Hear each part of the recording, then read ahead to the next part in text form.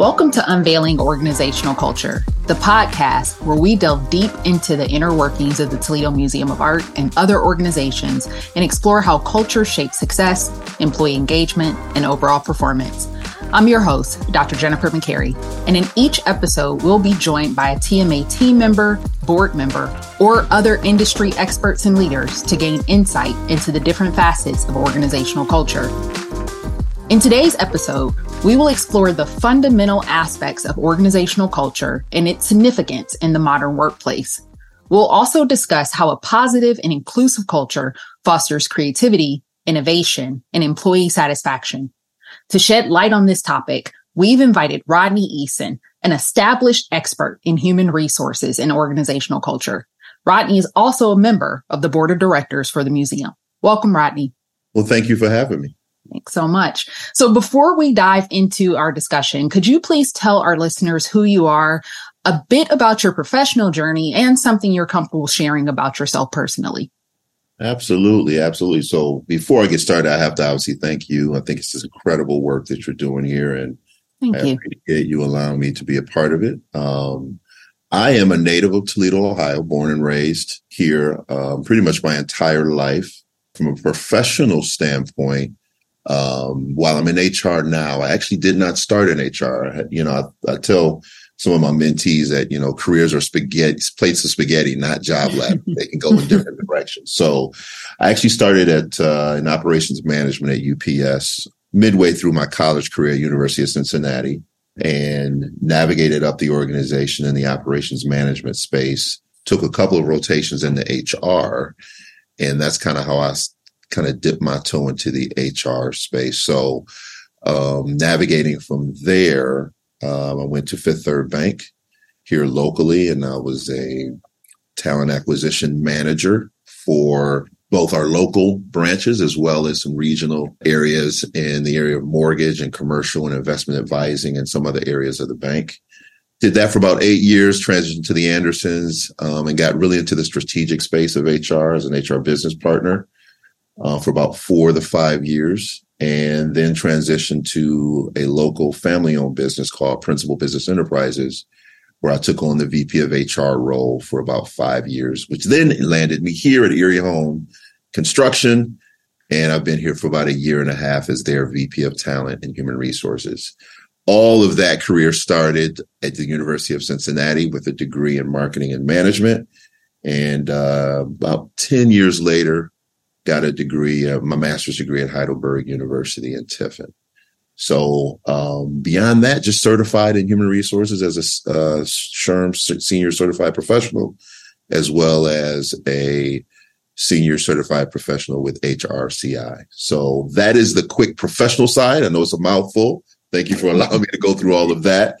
Great experience. I would tell you personally, I have a wife of 22 years and 2 children, one at Ohio State and a daughter who is in 6th grade.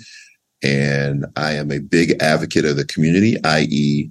part of the passion of serving on the Toledo Museum of Art, but also for leadership development. I'm a big proponent of leadership development, organizational development, and change, all the spaces and places where people learn, develop, and grow. So I will stop there because I could go on forever, but that's kind of the quick side of it. I love it. That's fantastic. And it's always so fascinating hearing people's career journeys because I've known you and didn't know some of that. Yeah. So that's awesome. So let's just start by defining organizational culture. How would you describe it and what are its key components? So I like to simplify. A lot of HR can have a lot of buzzwords and things of that nature. So if you allow me, I'll try to be as simple as possible and kind of describe things. But when I think about organizational culture, it's really kind of one line. This is how we do things here. Mm-hmm.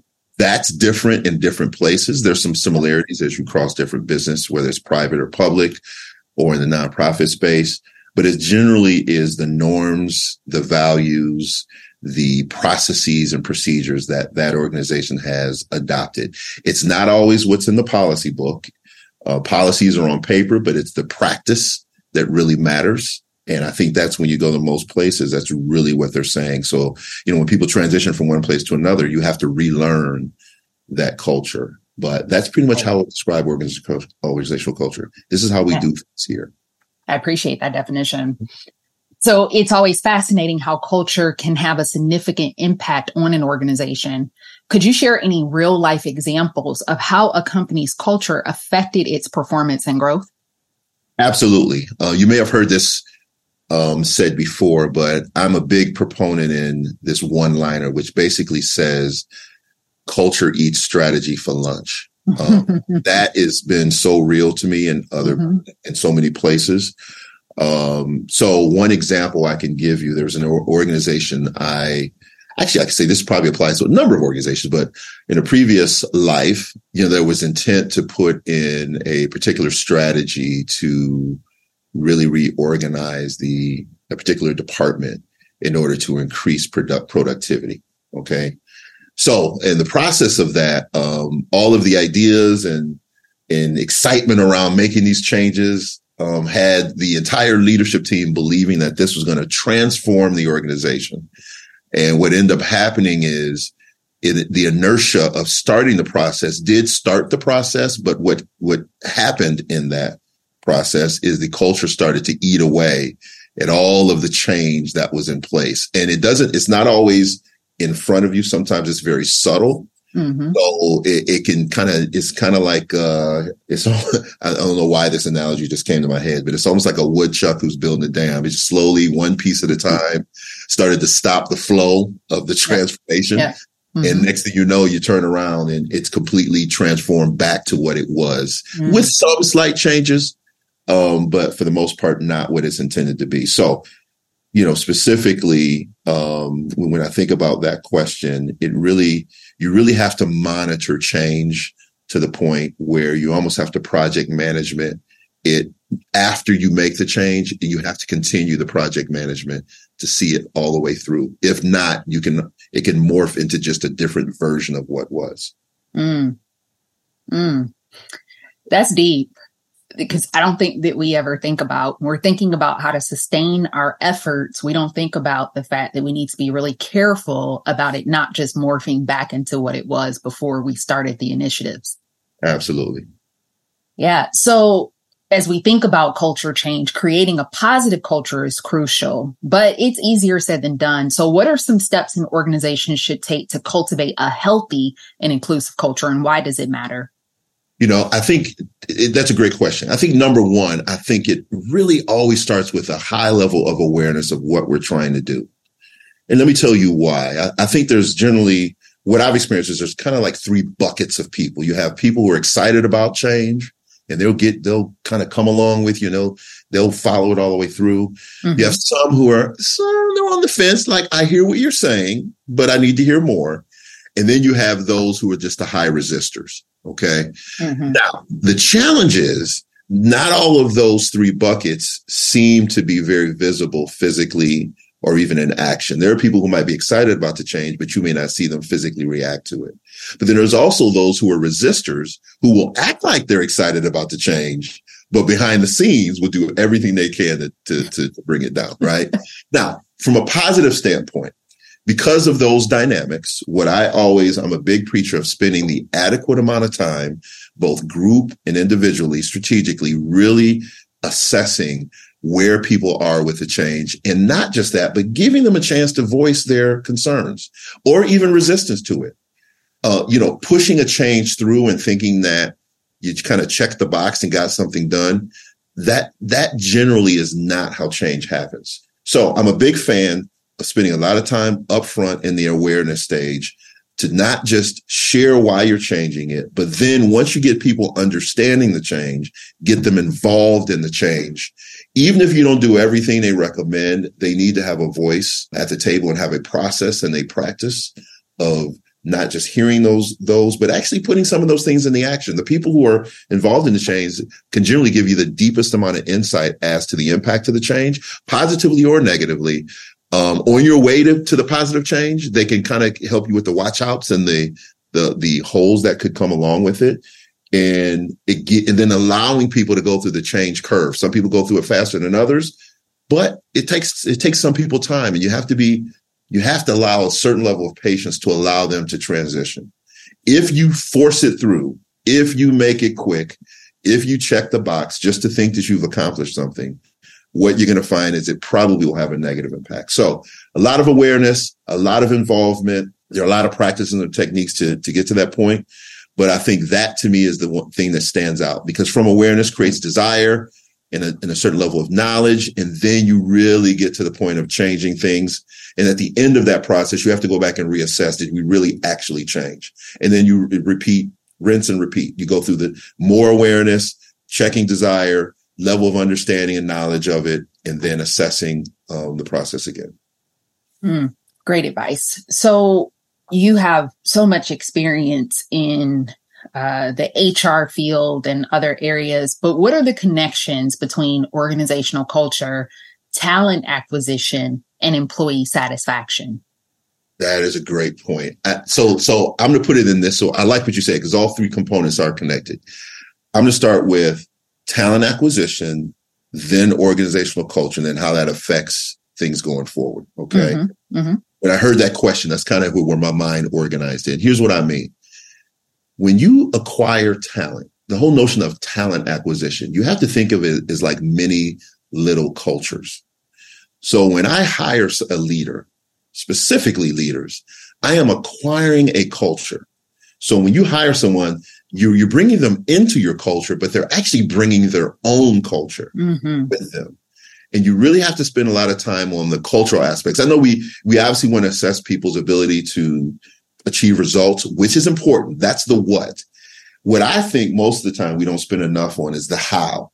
Yes, I know you did this and you reached this number, you reached this metric, you've made this incredible thing happen at your previous organization, but tell me how you did. What is your methodology of leadership? What is your process of bringing people from A to B to Z? How do you get there? And when you spend a lot of time on that, what you will understand is when you acquire a leader, they're going to impact your culture. But the question is positively or negatively? So here's the three things that I look for: hungry, humble, and smart. Hungry, humble, and smart. I look for leaders who are all three of those things. Smart is smart with people. Yes, it's intelligent, of course. You have to assume that if they're at the table, they've already got a certain level of intelligence. But it's really smart with people. So are they humble enough to receive feedback? Okay. Are they smart with people to be able to bring people along and grow and develop them? But they are also hungry enough to continue to learn. And part of that is learning your own culture. So through your talent acquisition process, when you bring someone in, you obviously, most organizations will spend time teaching, here's, like I said earlier, here's how we do things here.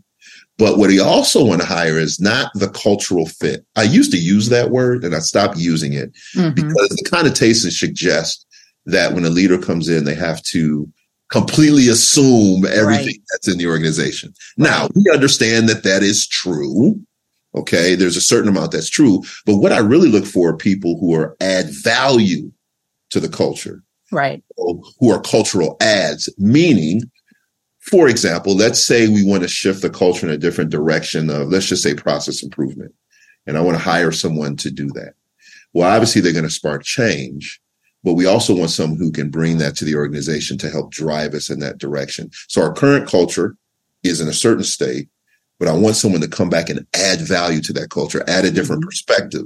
And that could be diversity. That could be gender. That could be a number of different perspectives. We want you to add to. We want you to come in, look at what we're doing. Okay. Bring something with you, and then help us move the organization forward as it relates to our strategy or any other transformations we want to go through. Fit suggests you have to take everyone who you are, everything about you, and squeeze it into our culture. Right. Yeah. That just never works. It doesn't. It doesn't. So that's why I stopped using that word. So hopefully I've, kind of explained that. That's generally what I look for when I think about your question. No, that's great.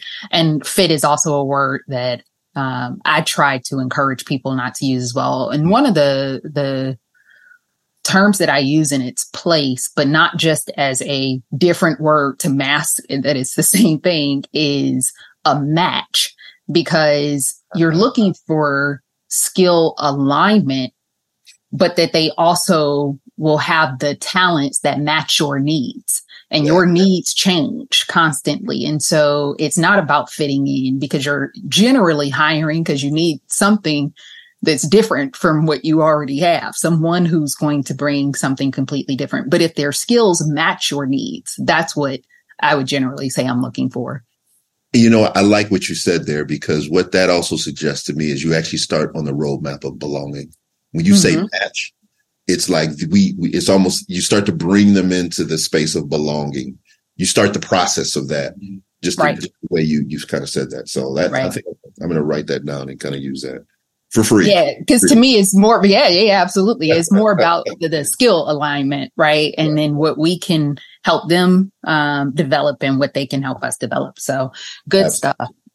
So many organizations struggle with adapting their culture to the changing times. How can leaders ensure that their culture remains relevant and adaptable in today's fast-paced world? You know, it's interesting. First of all, it's such a great question. It's such a relevant question for today. And the reason is we have multiple generations. Some companies have as many as 5 generations working in the same place. And what I tend to see is it's very top heavy with baby boomers, Gen X, and a segment of millennials. But primarily, it's not so much the generation as the thinking. So to answer your question, I think the first thing is, and this may sound simple, but the first thing is read. Okay. And I say that because not a lot of people actually invest in the understanding, the relevancy of the current times. Now, when I say read, I know there's lots of ways to get information. So it might sound traditional in that. But when I say read, I'm thinking of being broad in your reading. Read something that's opposing to the way you may think now. Something that expands your awareness of different spaces and places and cultures, even things that you don't agree with. The key is do you understand? And the reason I emphasize that is in order for you to be adaptive, that's the word you use. How do we adapt? You can't adapt to something that you're not aware of. So how can you understand how to shift? And the one topic that comes to mind is this whole discussion around remote work or hybrid work, right? There's some who are really stuck on, no, you need to be here because this is the way we've always done it. And this is the way that I've always led. But the reality is there's lots of also studies that will suggest that productivity increases if done right, which actually can be the goal already. The question is are you aware of changing trends and spaces and places? Doesn't mean I'm not one to suggest you have to always follow trends. Right. You definitely do consider them though, instead of just disagreeing. So part of considering is being aware and getting information. The second thing I would say is really talk to the people who may be in the space and place, who may have a different connotation towards a specific cultural shift. Again, not necessarily that you have to do everything they suggested, but do you understand those who are in the space asking for or looking for the relevancy and adaptivity of the current culture? I think it's just really important that leaders need to be engaged, not only just with what is going on in the market, and that's both financially as well as relationally or culturally, but also understanding their people and just really gathering that information. So to me, that's the best way I've known to do it. And there are times when I may do some things I don't necessarily agree with, but if it leans towards a higher level of engagement and retention and productivity and really meeting the needs of our employees, then I'm willing to adjust, even if I still don't necessarily I was not groomed that way or grew up that way, quote unquote, or have not done it that way. Right. No, that's great advice. And you mentioned leaders and managers a couple of times there, and leadership plays a pivotal role in shaping an organization's culture. So how can leaders embody the values they wish to instill in their teams? Well, I think the first thing is, I've always said that people repeat what they see and experience. So I think if you're going to ask for anything of your team, it's not about perfection, but you have to be an example of that. And I know that may sound a little cliche, but it is so real, especially in this world where everything is so visible and everything is, everyone, when you're a senior leader, or let's just say a manager or supervisor, people spend more time watching your behaviors than they do what you say. So, leading by example, which is what we've all heard before, to me is even more critical in this environment than it ever has been. And again, not perfection, but, if you want people to do what you're asking them to do, they've got to see that you're committed to doing the same. They don't expect you to always do it, but whether it's integrity, whether it's clearly communicating, you can pick your competency. They've got to see that embodied in what you believe and who you are in order to be tremendously effective. Yeah, I think that's good. I would also say, because you talked about integrity, that it has to be authentic and not performative. So I think that when leading by example, the leader has to truly embody those values. Absolutely. And they will know. Don't think you can't. Right. They will know. Right. Yeah, they will know. For sure. Thank you. So diversity, equity, inclusion is a hot topic right now, with many feeling like it's under attack. So what is your advice to organizations battling with their commitment to DEI initiatives? And how can leaders effectively manage these pivotal moments? I think this is a hot topic. This is a very, very hot topic. And I think what I attribute DE&I initiatives to is really pressing on an organization, not DE&I itself, but any organization has to be clear about what they stand for, even if it's controversial. We know many examples. I mean, the most common one you can use is Chick-fil-A, right? Yep. Because this is most broadly known. But you clearly understand what Chick-fil-A stands for. Right.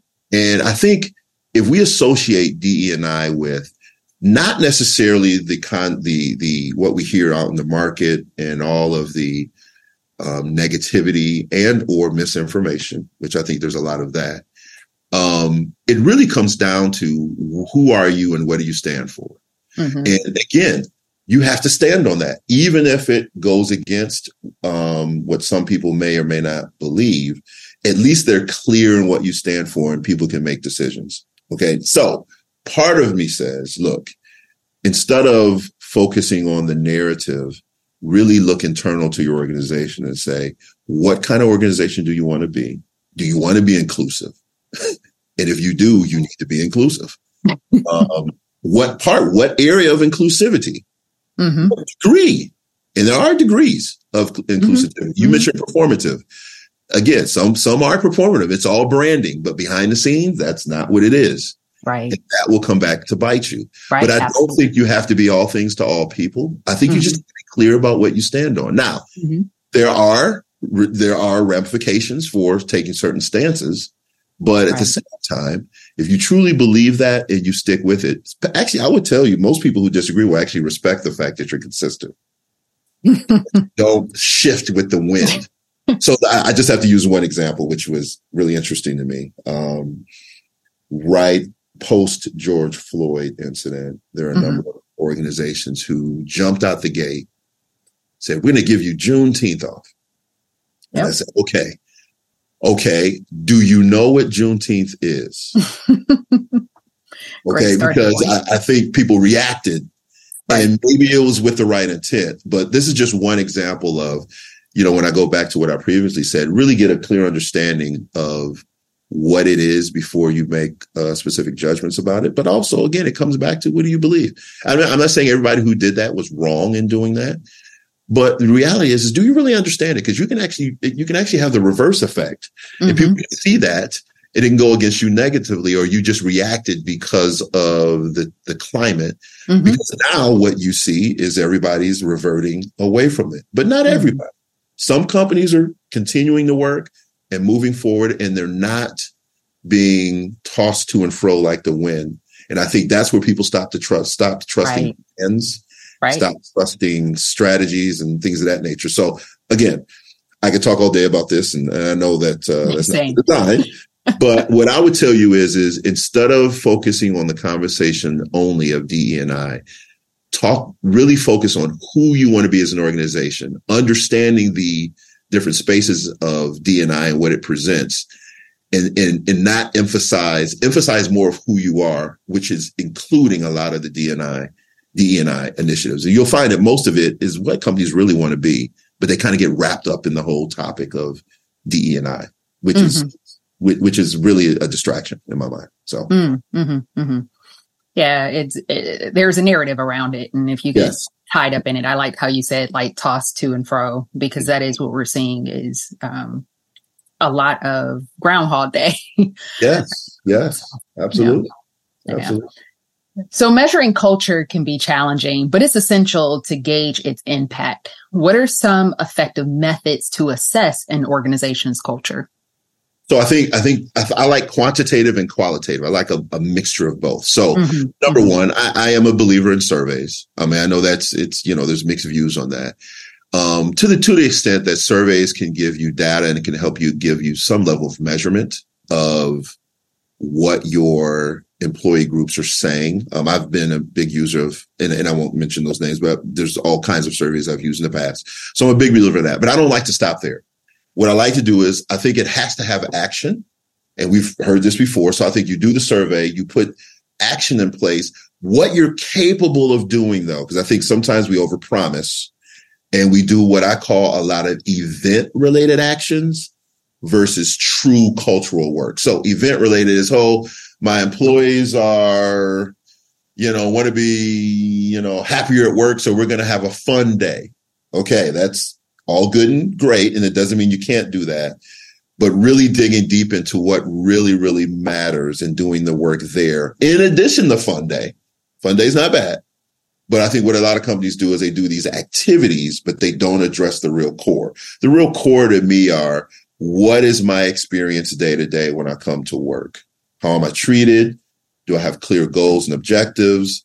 Do I get good performance feedback? I'm a big believer in one-on-ones, regular one-on-ones, to really provide a space and place for people to talk about their career and their jobs, as well as sometimes performance, sometimes job-related things, but really it's more focused on their growth and development. But the quantitative is the survey type data, but the qualitative is more of the work. What are my action plans around that? But not just that, but how is it built into my culture? In other words, don't do doing a survey, then doing action plans, and then letting those kind of dissipate into the wind is not ideal. Do the survey, do action plans, but then look at how you shift your culture. So the survey doesn't become the reactionary model. It's just part of the process of building your culture of understanding and belonging and all the things that people really need when they talk about engagement. So qualitative and quantitative together. There's a lot of methodologies you can use. It just has to be a healthy balance of both, not one or the other. For sure. I have to admit, even though I asked you the question, your answer sent me into a total flashback because I am not too far removed from completing my dissertation work and graduating. So when you said quantitative, qualitative, and mixed methods, it took me about 30 seconds to snap out of it. But I appreciate your response, truly. Oh, yeah. We're glad you're on the other side of it. Congratulations. Right. Yes. All right. So a positive culture can enhance innovation and adaptability within an organization. Given your HR knowledge, what is your advice to employees on how they can positively influence culture?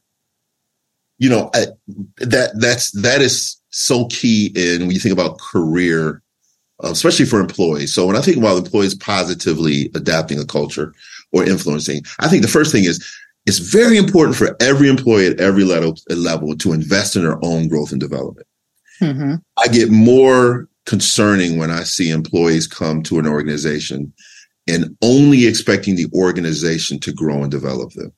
Is it the responsibility of an organization to do so? Yes, I think it is. I think it would be smart for you to do so, but it has to be driven personally. In other words, you have to have a personal desire to grow and develop. And grow and develop is not becoming the CEO or growing up job ladders. It's how do I get better at my own development every single day? Now, let me tell you how that makes it a positive impact. Because when you invest in yourself, you're sowing seeds, you should get an own harvest. And some of that harvest is your ability to not only add more value to what you do every day, but it's not just work too, because I think also that can go into community service work. That can go into how you interact with your family and friends. Mm-hmm. That creates, to me, more of a positive outlook on life. And obviously when people have that, that should have a positive impact at work. The flip side of that concerns me is when there's not that investment. And then you kind of see people either flatlining. And again, I think all these things are connected. Family, work, community, all those things are connected. Those aren't segmented parts of life. They're all connected. When there's not that investment, there's no harvest. People tend to flatline or decline. Mm-hmm. So the one advice I would give employees, in whatever way, however you like to do it, that can be taking classes, that can be doing things that are non-work related, certain hobbies, things of that nature, finding and really driving towards your own personal satisfaction affects everything around you, including work. And when we think about mental health issues and things of that nature, there's lots of reasons, obviously, why people struggle in those areas. Mm-hmm. But I think a lot of times, it's really that, it's been said that faith and works. So people can believe on something, but you got to put your hands to work to actually get there. So that to me is what employees can do to kind of positively impact their one way they can positively impact their culture. Yeah, thanks. So let's continue in that vein. So how can employees foster a culture that encourages creativity and embraces change while also honoring traditions worth holding on to? Ooh, okay. Well, I'm going to give you an example in answering your question. One example I have. So I've been a part of a number of transformations in my career, which means the organization's in a certain state and it needs to make a shift or a change in order to continue to grow and take that organization to the next step. One of the words or phrases I use often is honoring the past and creating the future. And what I mean by that is anytime you're in a situation where you want to encourage creativity and embrace change, the first thing you have to do is honor the past. So imagine going into a new space, new organization, or let's just say a new team, a new department, because it can happen internally and externally. The worst thing you can do is get there knowing that space needs change and criticize all the things that have been done. Mm. And the reason why it can hurt change is because, first of all, however they did it, right, wrong, or different, created the opportunity for you to be there. Number one. Okay. They may not have done it the way you have done it, but if they hadn't done it, you wouldn't even be in a position you're in. So true. Okay. So you can look back, and hindsight's always 20/20, and say, well, I wouldn't have done it that way. Oh my God, that's crazy. All of that could be true. So when I think the first thing you do is, when creativity is, you honor those. And honor is, the way I would say honor is you listen to, instead of saying, why do you do it that way? Kind of with that tone. The opposite of that is, hey, I'm really trying to understand the department, and you've been here and you know all how this works. Mm-hmm. Teach me, explain to me, why do we do it this way? Help me understand, because I know you know. So that's honoring those who have been there, even if they tell you a whole bunch of crazy things and we did it. Why? Because once you stop that honor, what you actually do is cut off the lifeblood of the change that needs to exist. So in transformations, I call it buried bones. When you come into a transformation, let's just say you're trying to spark change, you need to understand what's under the surface. And there's no better person or persons to tell you what's under the surface beyond those who've been there. They are the ones that are going to help you get to the other side. But if you come in and criticize them, you cut off that lifeline, you'll start to do a change that actually may be irrelevant to the change that's needed, because you're lacking information and you're lacking context. So in order to foster that creativity, first of all, you got to really understand where you are, but you got to involve people in that. And then when you want to embrace the change by involving them, they feel like they've had a hand in the process, which then allows us to honor traditions, because not everything has to change, is the other piece. Mm-hmm. Some things need to remain. Absolutely. And I think that's the hard part. Some people think you got to just change everything. No. Some stuff you don't want to change. Some stuff they may do that's kind of like weird and maybe you've never done it, but just because you've never done it doesn't mean it's not relevant. That's right. So how then, if you don't honor those who have been there, how do you know what to keep and what to change? Right. So leaders need to be bridges, not stop signs. They need to be bridges. They need to be able to see on both sides of the bridge, understanding what needs to transition from point A to point B. And most importantly, generally, if you're going to make a change like that, some of the people who've been there, they have to come along. You can't just like put them to the side. And then we start to add new people. You have to teach the new people, hey, new people, honor those who have been here. But then you turn around on the other side of the bridge, you say, those who have been here a while, I need you to help create the future. I need you to create the future. So that's generally the way I've approached it. And I've learned along the way, haven't always been great at it. But I found that, creating that space sparks creativity. Because even those who have been here who have never done it that way, they may encourage us to do it a certain way that you've already had in mind, but it was their idea. So that's kind of how I would approach it, and being able to kind of carry on tradition, but also spark change. Wow. Yeah. Wow. I mean, wow, that was great. I had to snap to stop myself from saying something, because that was leaders are bridges, not stop signs. You have to go and trademark that. Incredible. I need to write that down. Wow. Great. Thank you, Rodney, for sharing your valuable insights on organizational culture. It's evident that culture is at the heart of every successful organization, influencing its employees and overall performance. Before we wrap up, do you have any final thoughts or advice for our listeners? First of all, again, thank you for allowing this space. I think it's a very, very relevant conversation, and one that all leaders need to have with one another, as well as really embrace. I would say a final thought is, I think when I think about leadership, I always often say, what do you leave? What do you leave when you leave a space? We all enter and exit. So we enter a space, but we also exit spaces. Mm-hmm. Entering spaces, people are getting to know you. But the question is what do they say when you exit a space? And I've always found it important as a leader that you want to be able to leave something substantive in any organization, any people group. You can think about family, whatever that is, where they know, hey, if it had not been for Rodney being in this space, we would not have had this. And that can be you sharing and mentoring those. That can be transforming a department. That can be teaching people different ways of doing things, but that could just be strong relationships. Mm-hmm. But I think as leaders, and we think about cultural change and all the conversations we've had today, that's kind of what rings in my space. So anytime I exit a space, I always want to be able to leave something valuable there. And then when I enter a space, I carry on what I've learned there into that next space and do the same thing there. So to me, that kind of is what I think about when I think about leadership and change and all the things that we've discussed. And that to me is a true testament of a leader. What do they leave when they exit? Yeah. Wow. Well, thank you for your leadership, and thank you for your time. I truly appreciate you.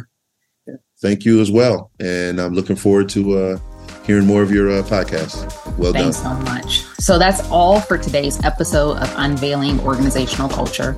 We hope you enjoyed the discussion and gained valuable insights into organizational culture as a topic. If you enjoyed this episode, be sure to subscribe to our podcast and leave us a review. Don't forget to share with your colleagues. For more resources and updates, visit our SharePoint site. Thank you for tuning in, and until next time, be well.